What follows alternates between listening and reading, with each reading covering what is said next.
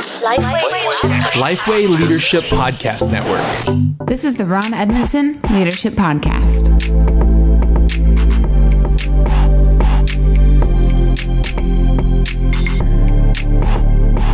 Thanks for listening to the Ron Edmondson Leadership Podcast, hosted by Lifeway. Ron's mission is to help church leaders become better leaders. I'm your host, Chandler Vanoy, and Ron, in this episode, we're talking about characteristics of church revitalizers. And, you know, it's your contention, some will succeed at this more than others. So, I mean, is that right? Yeah. That's exactly right. And, you know, I think some people have tried to do church revitalization have tried to do church planting, and they simply weren't cut out for it, you know, and it was hard, and they just didn't last. And I think if you could know some of these on the front end, I'm not saying they all have to be there exactly the way I'm going to describe them, but I think if you have some of these in place, you're just going to have a better success rate in church revitalization. Yeah. All right. So 7 commonalities in pastors who excel at church revitalization. What's the first one? I think the first one is obvious. It's a calling. It's a sense that you've been called to do this. We felt that way. We came out of church planting here, and back in 2012, we had done some church revitalization before, but we really felt called to do this. And I think it starts with that. If you don't really have that overwhelming sense that this is what God wants you to do, it's going to be hard to find much success. What about number 2? A supportive spouse. You know, I mean, that's true in any kind of ministry, any kind of anything, really. Anything in life, you want to have a supportive spouse. But church revitalization is hard. There are days where, you know, in the early days where people looked for Cheryl to complain to her about me. And man, if she had not been fully on board with this and felt the call as much as I did, we wouldn't have made it. So key. What about number 3? A love of history and tradition. That's so important. I think but it's also overlooked. You know, you can't just come in and destroy everything and rebuild it. You got to build from the past, the good past. Now, you may need to destroy everything and start over. That's a whole different story. But if there's anything worth saving and building, then you got to build from that core DNA. It's going to be very difficult not to. And so you got to have somewhat of a love for that. And I've met some people who tried it, and they just don't like anything that's done the same way twice, you know, and that's just going to be hard. You got to love some of it. I'm not saying you have to keep every tradition by any means, but you got to have a love for some of that. It means something to the church.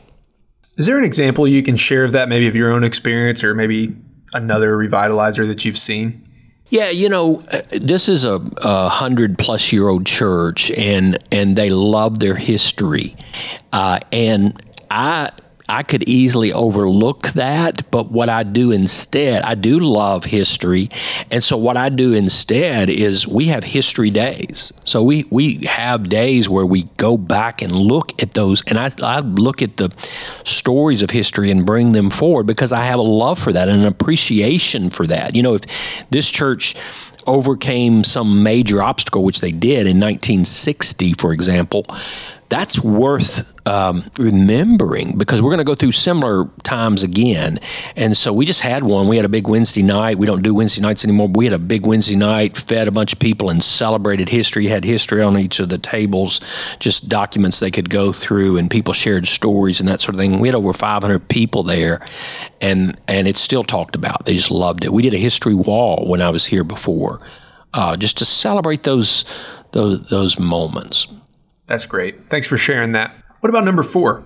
An entrepreneurial spirit. That seems a little different. That sounds more like a church planter, but at the same time, you're going to have to build some new things, and I think that's often overlooked in church revitalization as much as a love for history.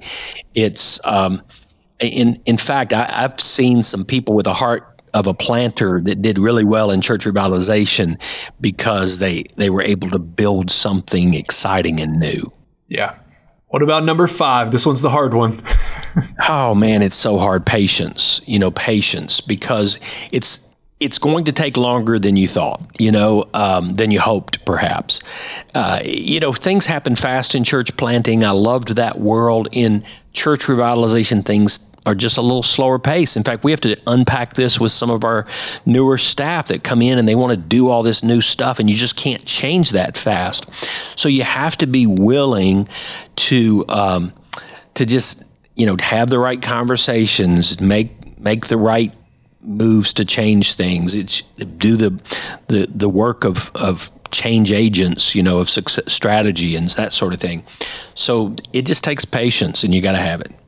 I know we're going to get to the sixth one, which before we do, I literally heard somebody just say this a couple weeks ago, where especially we're about to talk about vision, where you have a strong vision and you want to see your church get there, but part of shepherding is having the patience to shepherd them into that vision. That just takes time. Yeah, that's great. That's and great. So easily we want to jump past the shepherding piece and just want people to jump on board with the vision. But that's right. Vision is important. So what about number 6? That's number 6, visionary. You got to be somewhat visionary because, and we all have to be as leaders, but it takes a strong enough vision to provide the tenacity to see the fruition in church planting. And so make sure you can see down the road a little ways. And if you just can't, get some people on board who can help you see down the road, but there's got to be some vision there somewhere. That's great. What about number 7? Resilience. Number 7 is resilience. Dictionary.com defines resilience as the power or ability to return to the original position after being stretched. And that's so good because it's true. You got to persevere. You got to stand the test of time. Again, it's going to take longer, and so you just got to have that resilience about you to when you take the hits. It's okay. When people aren't on board, that's okay. And just kind of stick with it. And if you keep doing the right things, eventually you'll see the progress. God's in the harvest, and so you'll see that result. Well, thanks for listening. If you're enjoying these episodes, please help us continue providing them by liking, sharing, reviewing. It helps other leaders like yourself find the podcast, and we'll see you next time.